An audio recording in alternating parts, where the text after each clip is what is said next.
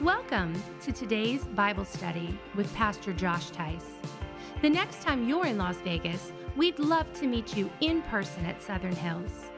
If you happen to watch us regularly, please like and subscribe to our YouTube channel and consider sharing this video with a friend.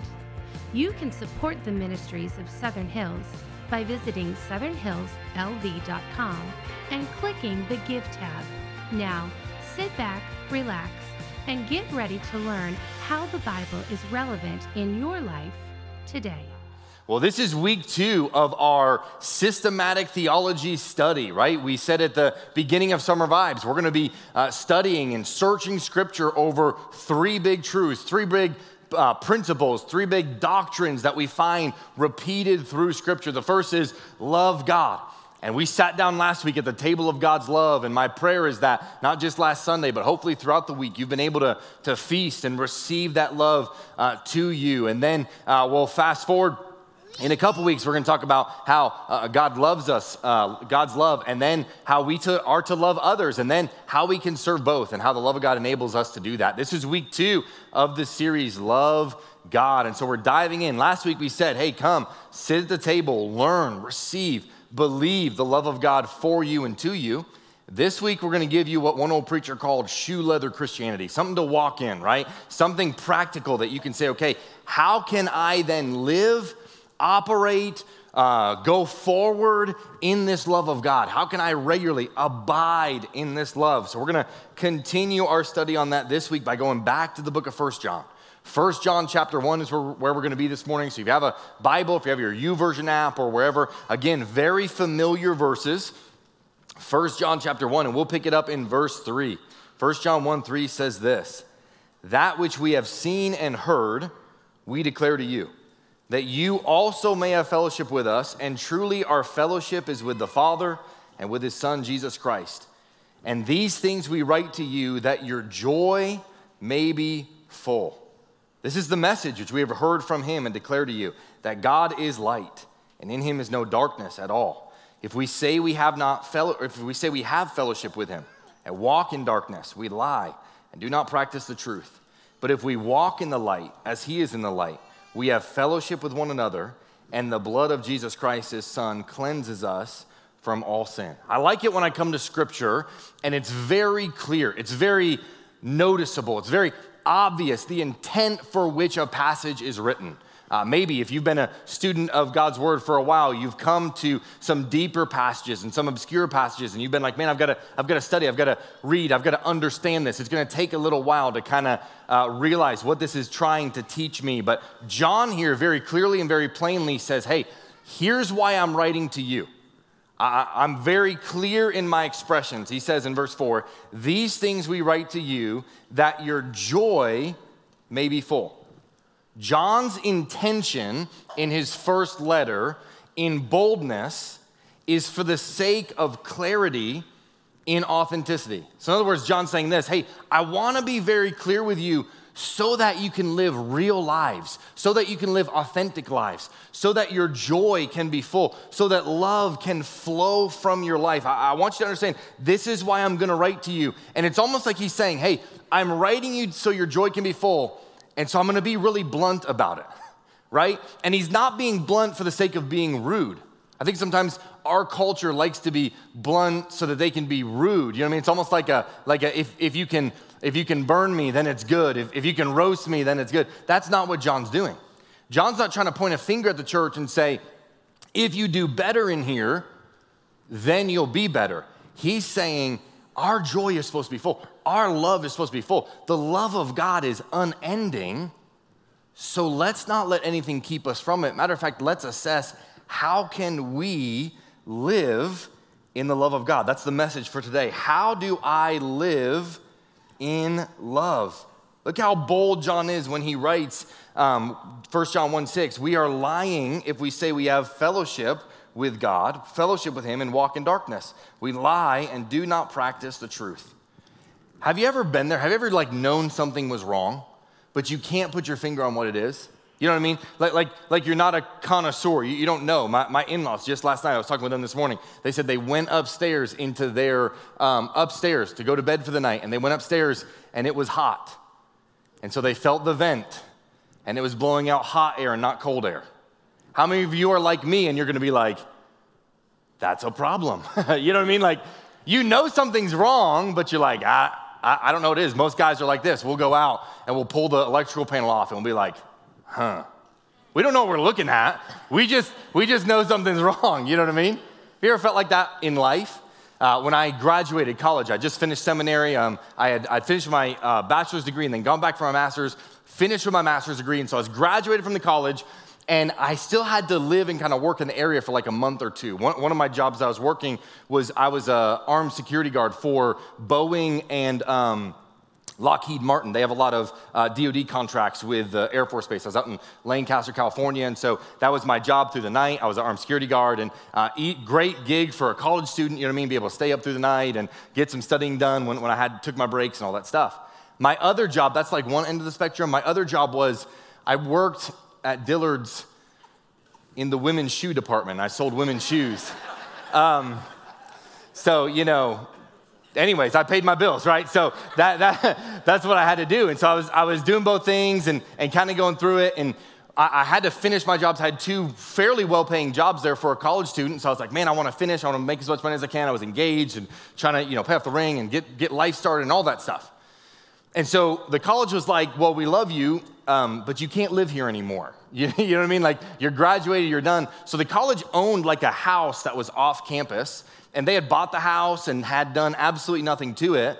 And so they were like, here, why don't you live there? And there's about 4 or 5 of us college students that had graduated, and we moved into this off-campus home, and we kind of converted it to be like a dorm room.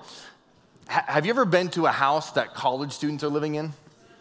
Exactly what you're imagining, that's kind of what this place was. And we lived there for a few weeks. I mean, what does a college student need? I had a bed.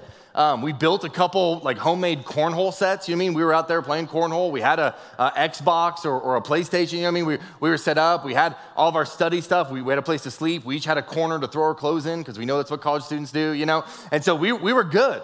We were ready to go. And so we were fine for the first week. Into the second week, it was all good. And about week number 2, I started noticing when I would come home a little bit of an odor.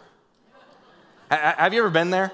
Now, by nature, I know I'm having fun with college students and all that stuff, but by nature, I'm not a fan of uncleanliness, specifically in the area of smells. For those of you who work in the medical world, God bless you. Like you are called of God to do the work that you are doing. I mean that from the bottom of my heart. I could not do that. And so I would come home and there was this smell, and I'm like, man. And so you know what you do? You go up to your friends and you give them the sniff test. You go in, dab them up. What's up, bro? Nope, not him. You don't look at me like that. You've done it. You know what I mean? Like, you lean in, you're like, hey, God bless you, and you just kind of go the other way. And so I kind of leaned in. I was trying to figure out where did the smell come from. And so myself and my friend Andrew, I went to him and I'm like, bro, we got to figure this out. So we decided, we came up with a plan. We're like, all right, it's got to be in the house somewhere. And so we go to Walmart and we just, we're going down the cleaning aisle, like, you know what I mean? And so we go back to the house and we just start cleaning, deep cleaning everything. We clean everywhere. We clean the bathrooms. We clean the living areas. We clean everyone's bedroom like nobody had a choice. You know what I mean? Just cleaning everything. I remember there was this sliding glass door along the back, and I opened the sliding glass door, and I was getting down into the track that the sliding glass door was on. You know what I mean? I was just like Monica from Friends, like a vacuum for my vacuum. I was trying to clean everything, just do everything I absolutely could to get it clean. And we would get it clean, and you could just smell like bleach and chlorine and all that stuff. And then by the next morning, or if we cleaned that morning, we'd go to work, by that night, the smell would be back. Have you ever had anything like that? Have you ever experienced that at all? Man, we would come back in, and the smell had gone from like unpleasant to like disgusting to like death. You know what I mean? Like it was like, what is going on? And I don't know the timeline. I wasn't keeping track of it, but all I know is it had been going on for too long. I think it was like weeks. Like that's how it feels in my memory. I didn't keep track of it. I don't really know how long it is. But I know that I came home one day and I was so tired of it. Every time I get home, I'd open all the doors, all the windows, didn't matter how hot it was, and like air everything out. Like I just couldn't stand it. And I got home one day and I walked by the converted living room, which is where a bunk bed was, and that was kind of my area and all that. And I had a bookshelf. I had all these books on the bookshelf, and I walked by the bookshelf and I looked on the bookshelf, and on the bookshelf was an open can of Dr. Pepper. And I was like, well, that's weird. And so I went over and you know what the sniff test is. I gave it the shake test. You know what the shake test is? That's where you find some open and you're like, is there enough left to drink it? You know what I mean? So I went over to it and I gave it the shake test. And when I shook it, this was no ordinary can of Dr. Pepper. It had a mysterious weight to it. I was like, why is this so heavy? And so I kind of shook it. And so then I went from the shake test to the sniff test. And when I sniffed it, the source of the smell radiated into my nostrils. I mean, it was like, oh, you know what I mean? Like I'm screaming. I'm like, what is going on here? I'd found it. And so I'm like, this is disgusting. What am I supposed to do with this? This is terrible. Like, what have I done? Have I opened a gate to the upside down? Like, I didn't know what was going on. And so I took it and I take it over to the sink and I'm like, I just got to dump this out and then throw it in the trash. I got to get rid of this. And I went to dump out the Dr. Pepper and it was not in liquid form. The liquid was more like a slimy like substance, and I dumped it out, and it was like glug, glug, glug. And I'm like, okay, so now I'm grossed out, but I'm also curious, you know? And I'm like, what is in here? And so I shook it a couple times, and as I shook it, there was something inside, something besides the slime. And so I'm like, we're gonna solve this mystery today, boys. You know what I mean? Like, so I'm shaking it, and so I shook it one more time. And I promise you, I cannot explain this. I'm not a scientist. I went to Bible college, okay? I shook it, and a dead mouse fell out of the Dr. Pepper can. I was like, how'd this even happen? Like mouse is walking along like, hey, Dr. Pepper, what's up? You know what I mean? Like, did he fall in? Did he go swimming? Was he like, Dr. Pepper? You know what I mean? Like all of us Americans are like, yeah, Coke, you know, Dr. Pepper, whatever. Like, what happened here? And so this Dr. Pepper that had obviously ended this mouse's journey here on earth, and now the mouse was living on the farm somewhere else. This Dr. Pepper, I dump it out, and the smell is terrible. I'm like, what in the world? And no joke, I could not drink Dr. Pepper for at least 2 days. So I was like, what in the world? How did this happen?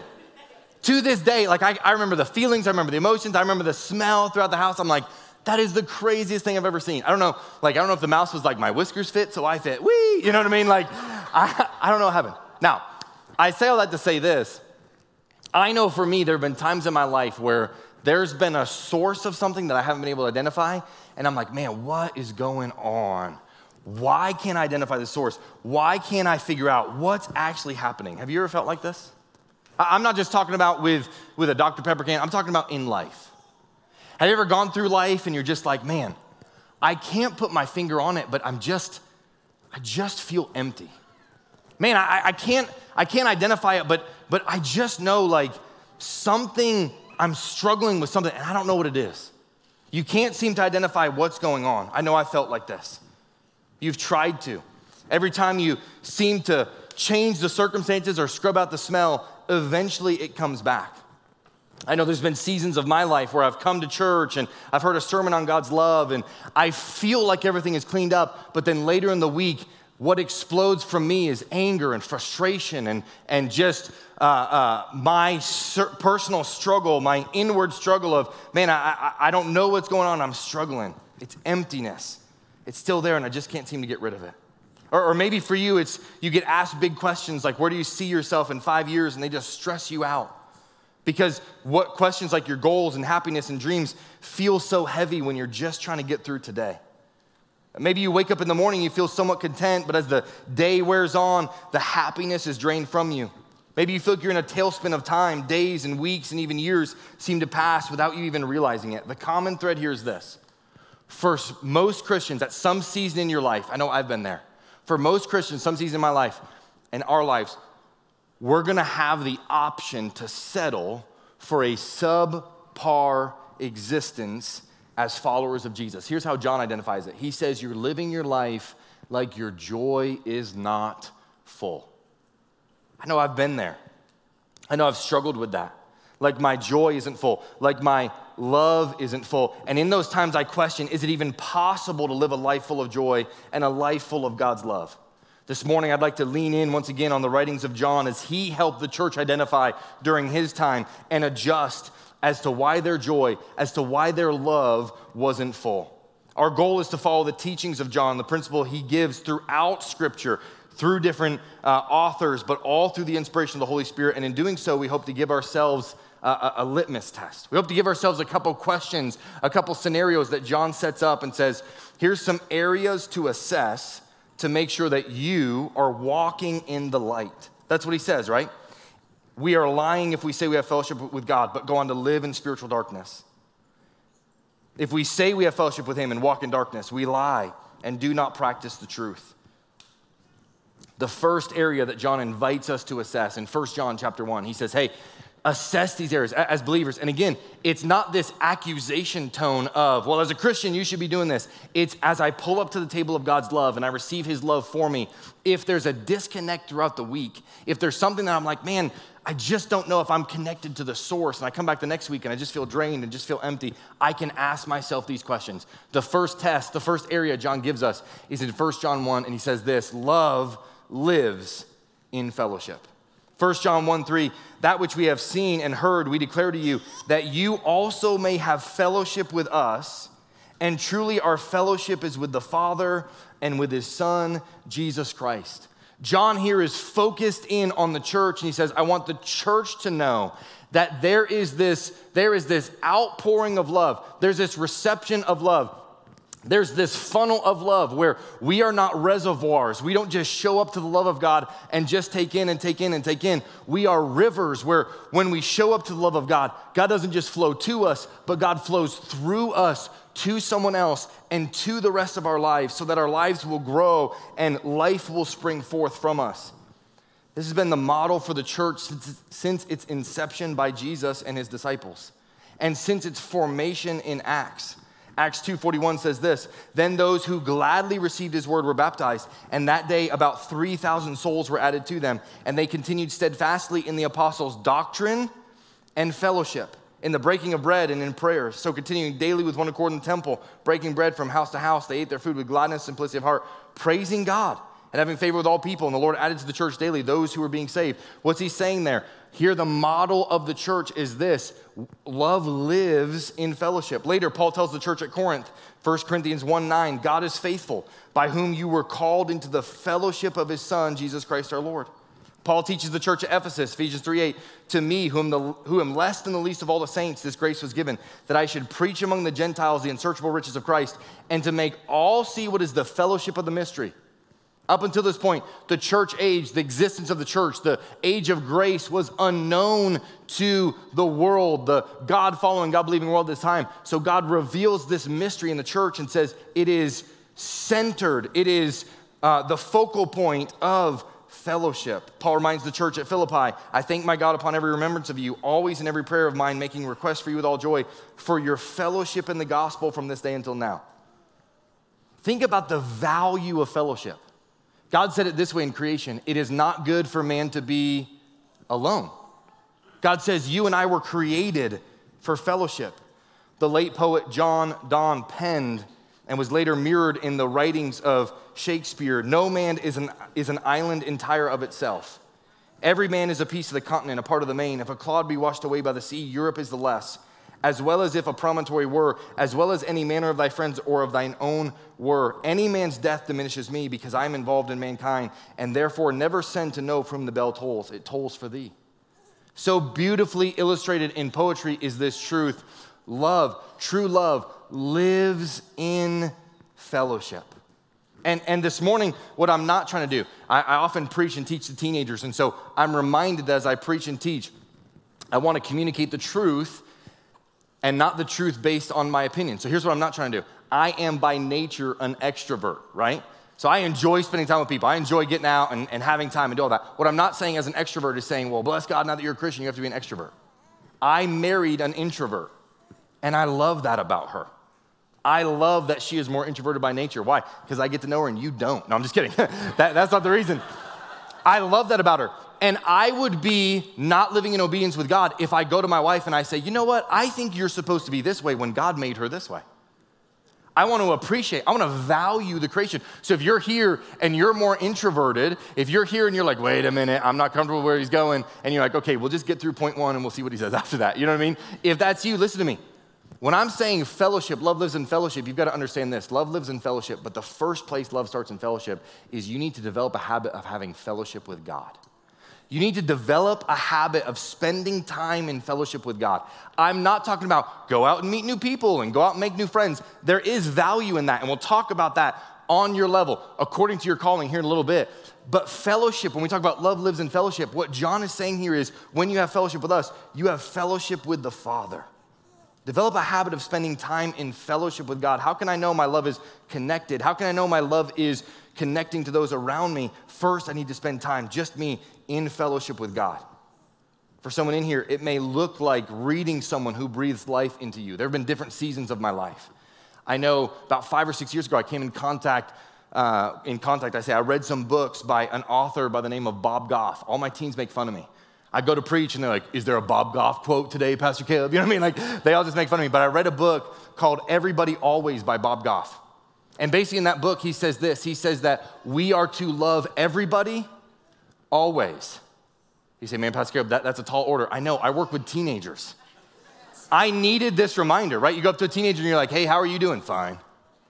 How's school? Fine. How's life? Fine. What's your friend's name? Fine. Hi, fine. Nice to meet you. You know what I mean? Like, I work with them. I get it. But basically, his whole synopsis is this. We should love difficult people because that's who we are.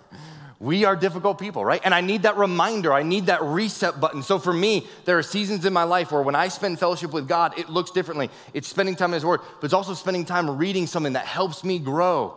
Reading something that helps me lean in. Everybody Always is a resource for you. Then the book Undistracted by Bob Goff. He just recently wrote it, Undistracted. The subtitle, Capture Your Purpose, Rediscover Your Joy. He talks about how we're so often in the presence, in the fellowship of those we love, but we're really on our phones. I needed that reminder. I needed that reset button in my life to say when I go home to my family, I put my phone away and I say, hey kids, how you guys doing? I love y'all. And I turn my ringer off. It's okay if work calls. It's okay if my boss calls. I can call him back. Why wouldn't my boss want me to spend time with my family? I needed that reminder in my life. So I read that book. There's another one when I was going through college. It was a devotional called Streams in the Desert. Streams in the Desert. I remember, I don't know if you've read this before or not, but it's a well-known Christian devotional. I remember reading this and going through it and journaling through this devotional while I was in a season of singleness in college, and it helped me grow. It's basically devotional thoughts compiled from all over, different writers, different speakers, different authors, and it helped me grow so much. I don't know what season you're in, but whatever season you're in, develop a habit of spending time in fellowship with God. Maybe for you, you're like my wife, and your season right now is with toddlers at home. So I make sure that when I go home, listen to me, I make sure that for my wife, I say, hey, why don't you go out of the house today? Letting a mom get out, and it may look like having dad have a day with the kids while mom goes and sits in a coffee shop and or gets her nails done, or simply gets to go shopping without kids pulling at her and screaming, it's so fluffy I could die. You know what I mean? Like, let mom go out and let mom have time with her Creator. Let her worship Him. Moms, please hear me. Prioritizing your fellowship with God is not selfish. It is an act of worship to your Creator, the one who gave you your beautiful children. And it doesn't have to be a self-aggrandizing act of worship. Find a corner in a nice cafe or somewhere that you enjoy and celebrate who you are in Jesus. Enjoy it, lean into it. I do this regularly with my wife. Why? Not because I'm this super husband, but because I know that she's made in God's image and I see all the beauty that God has made her in. So I want to release her to worship God in the same way I'm released to worship God. I don't know what season you're in, but maybe for you it's getting out of the house, getting away for a little bit. Maybe you're a grandparent in here and it may look for you like finding a place where you can be undisturbed for an extended period of time so you can reflect over the goodness of God. We just sang about it. All my life, God has been faithful. For me, I get to look back over 33 years and say, man, that's true. All my life, God's been faithful. I had a college professor that said this, greatness isn't measured in years, but in decades. For some of you, you followed a great God for decades. You've seen the goodness and the greatness of God, so you get to look over decades of God's goodness and greatness, and you get to then turn that into an act of worship, saying, God, thank you for all you've done. And then you get to turn the act of worship into an arrow of prayer for the next generation. And you can say, God, like you've been faithful to me, will you be faithful to my children and to my grandchildren? And you can pray for the next generation of this church. God, will you be faithful for the next generation of our church? I'm so blessed to be a part of Southern Hills Church because all the time, Those who have been following God for decades will come up to me and say, what can I do for the next gen ministry? What can I do for the youth ministry? How can I pray for them? I had a small group get together and say, hey, we're gonna take up an offering. We don't even know what the total is. We're gonna seal it in an envelope. We're gonna give it to you. Help some teenagers go to camp. Man, that changes lives. That's an act of worship of you saying, hey, I wanna develop a habit of spending time in fellowship to God.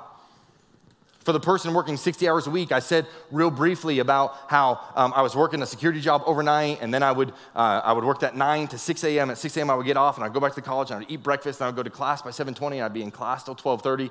I'd get out of class, I'd grab lunch as fast as I could, and I would go sleep for like 3 hours. And then I would get up, and I would go to my job at Dillard's selling women's shoes, and then I would go back to my security job. You say, how did you live like that? Jesus and caffeine, you know? I had coworkers that would always say like, and they didn't know anything about the Christian faith or anything. They would say, hey, wait a minute, aren't you like Jesus followers?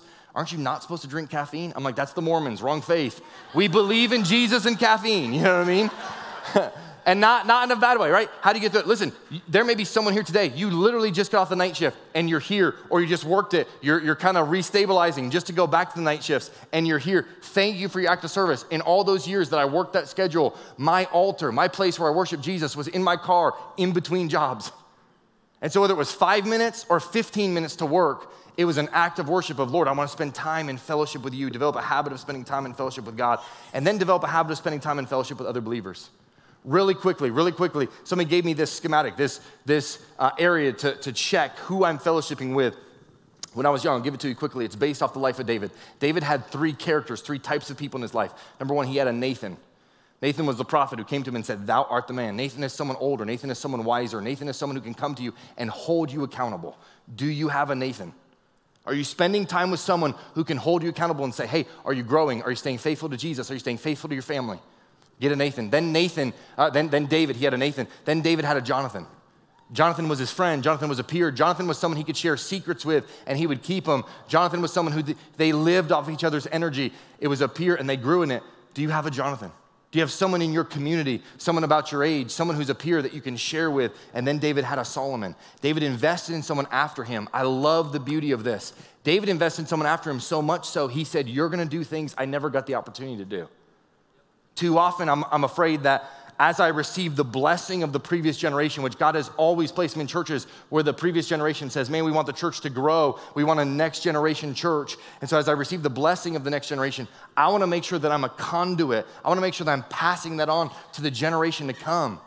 How in your life are you doing that? How are you pouring into someone else? Number 1, love lives in fellowship. Number 2, love listens to the Spirit. Number 1, love lives in fellowship, but John goes on, 1 John 2:27 says it this way, but you have received the Holy Spirit, and he lives within you, so you don't need anyone to teach you what is true. For the Spirit teaches you everything you need to know, and what he teaches is true, it is not a lie. So just as he taught you, remain in fellowship with Christ. We believe in this awesome doctrine called the personal priest of the believer. That means you have as much access to Jesus as I do.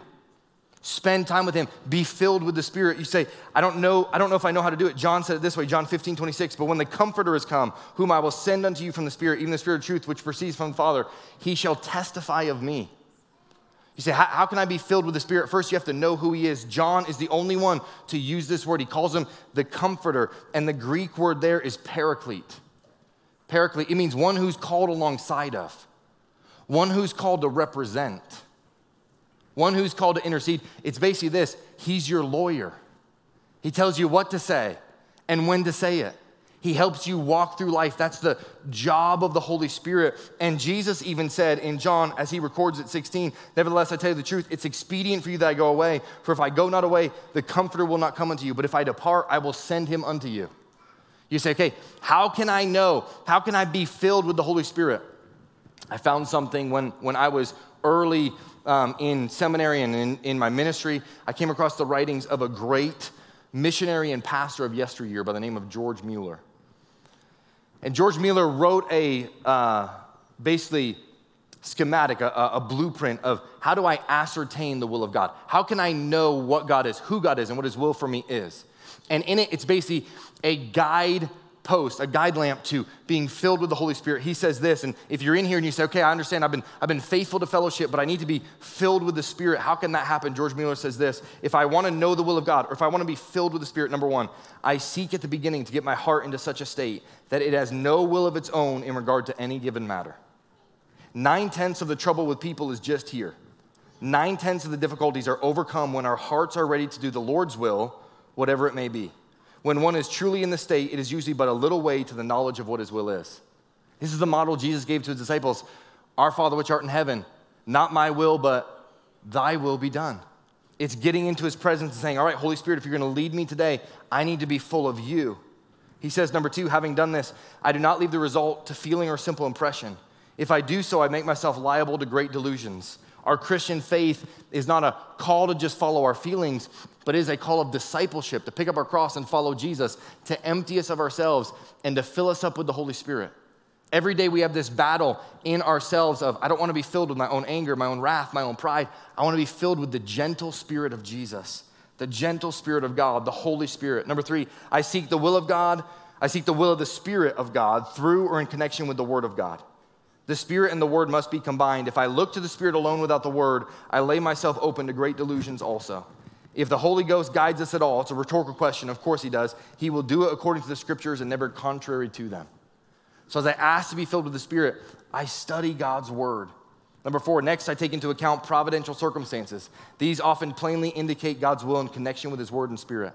I don't know if you're like me, but oftentimes I'm tempted to start with the circumstances first. Oh, what could this be telling me? Man, things are getting tough. Things are getting difficult. God, what message are you trying to send me? First, I need to spend time in His presence, being filled with His Spirit, and then I'll be able to understand what's happening in my life. Number five, I ask God in prayer to reveal His will to me aright. Thus, through prayer to God, the study of the Word, and reflection, I come to the deliberate judgment according to the best of my ability and knowledge. And if my mind is thus at peace and continues so after 2 or 3 more petitions, I proceed accordingly. In trivial matters and in transactions involving most important issues, I found this method always effective. George Mueller's diary after he passed from this life had thousands of recorded answers to prayer. Matter of fact, they kept it for years after that. And 30 years after he passed from this world to the next, answers to his prayers that he had written down in his prayer journal were still coming to fruition. Why? Because he's a man filled with the Spirit. Love lives in fellowship. Love listens to the Spirit. And then lastly, and real simply, love lasts in confidence. Philippians 1, we read the first part already, but Paul goes on to tell the church at Philippi this, for your fellowship in the gospel from the first day until now, being confident of this very thing, that he who has begun a good work in you will complete it until the day of Jesus Christ. Hebrews 4, 15 through 16 says, for we do not have a high priest who cannot sympathize with our weaknesses, but was in all points tempted as we are, yet without sin. Let us therefore come boldly to the throne of grace, that we may obtain mercy and find grace to help in time of need. Real simply, I'll give you this story, this illustration, and then I'm done. You say, what does that look like, that love lasts in confidence? When I first started in ministry, I was at a small church in Texas. And I don't know if you're like me, but the small church that I was at had the Sunday morning, Sunday night, and then they had the Wednesday night prayer and Bible study. How many of you grew up in a church that had a Wednesday night prayer and Bible study? You know what I'm talking about? And so you come to Wednesday night prayer and Bible study, and there was a specific time in the church, the order of service, that you would pray for the petitions of the church, and the church would get together and lift them up, and you would call on different people to pray. So you get to know people by their prayers. You know what I mean? There was a guy that always prayed for our country. Lord, help our country, bring our country back to you. There was the guy that always prayed for the children in the future. Lord, bless our future, bless our children, help them to learn, who you are and what you want to do in their lives. There was the guy that thought God forgot his name, so it was always like, dear Father, I pray, Father, that you, Father, would bless me, Father. Don't look at me like that. You judge people by their prayers too, you know what I mean? Like, there was the Our Father guy, And then there was Doug. Doug was, if I could bottle him up and give him to you, Doug was Texas in a glass. You know what I mean? Like, Doug was just, everything about Doug was Texan. His drawl, the way he talked, well, hello, preacher. The way he carried himself. His hobbies, no joke. Doug's hobby was fast draw competitions. Like the Wild West. I'm like, what do you do again? You know what I mean? He goes, these fast draw competitions. Like, yeah, preacher came in first. I'm like, remind me never to cross you. Yeah, you know what I mean? Like, these fast draw competitions, everything about Doug. When Doug would be called on to pray, nothing about him changed. He was who he was. And he stepped into God's presence, and he always started his prayers like this. Dear Lord, it's me, Doug. Like the Lord didn't know, Dear Lord, it's me, Doug. And Lord, I know you own the cattle on 1,000 hills, and the gold in them there hills, and the oil in them hills, the flowers on the hills, the trees. And as he prayed, every time Doug prayed, you could see it was an act of a man who was confident who he was in Jesus, stepping into God's presence and saying, Lord, I don't know what to do with this life. I don't know what to do with these petitions. I don't know what to do with all these problems, but I know the person who can help him. And he would step into the presence of Jesus in this confidence that was so simple, but so divine. That was so simple, but so out of this world as he stepped into God's presence. And by the time he said amen, you knew that God had just heard his prayer. Friend, if it's true that Hebrews says to us, let us therefore come boldly to the throne of grace, that we may obtain mercy and find grace to help in time of need, then why are we so absent from the throne that we're called to come boldly to? If it's true that love lives and lasts in confidence, then why do we not more often go to that place? Malachi 3:6, for I am the Lord, I change not, therefore you're not consumed. If it's true that God never changes and I can step into his presence with boldness because I have a paraclete, I have someone beside me, a lawyer who says, hey, I'll represent you, the Holy Spirit. And the only other time that the word paraclete is used, it's by John to define Jesus when he says, if we sin, we have an advocate with the Father, Jesus Christ the righteous. If it's true that every time I step into God's presence, I am covered by the righteousness of Jesus, then why should I not spend more time there? Friend, I think sometimes we walk by the smell, we try to avoid it. We think, man, I don't really know what's going wrong. I don't even know if there's anything directly going wrong. And maybe for many times as Christians, we're simply settling for lesser than our joy being full, like John wrote that it could be. So how can you do that? Maybe this morning you're like, well, I know I need to spend more time in fellowship with God. Maybe this morning you're like, you know what, I've been kind of going my own way and I just need to be submissive to the Spirit of God. Maybe this morning you're here and you're like, I don't know. I don't know how to connect all the dots, Pastor Gabe. What should I do? I'll tell you what I do when I get there. When I don't know what to do, I simply show back up in the throne room of God and I come boldly to the throne. Why? Because he promised to give me grace in time of need. And I find myself in need often. Let's pray. Heavenly Father, thank you for this morning. Thank you for this church. Lord, thank you for how well they've studied your word this morning as we've covered numerous scriptures. Lord, as we've covered numerous truths. Father, my prayer is that we would all let your Holy Spirit guide us to the truth that you want us to grow in this week. Father, I thank you so much for the access that you've given us because the veil has been torn. We can now step into your presence because of Jesus Christ the righteous, because the blood has been applied to the mercy seat. Father, there's so many doctrinal truths. For the Christian who's been a Christian for decades, Lord, I pray that we would continue to have our joy and our love full. For the Christian who's brand new, Lord, may they also continue to live and enter into the fullness of your joy this week as we learn and as we continue to live in love. We ask all these things in the precious name of Jesus. Amen. Thank you for watching Josh Tice's most recent Bible sermon. If you think of someone who may enjoy this one, go ahead and send it or post it today. If you're ever in Las Vegas on Sunday, we'd love for you to stop by Southern Hills and see us in person. If you benefit from this virtual ministry, we'd also like to encourage you to support our gospel efforts by sending a donation to the ministries of Southern Hills. You can do so by visiting southernhillslv.com and clicking the Give tab.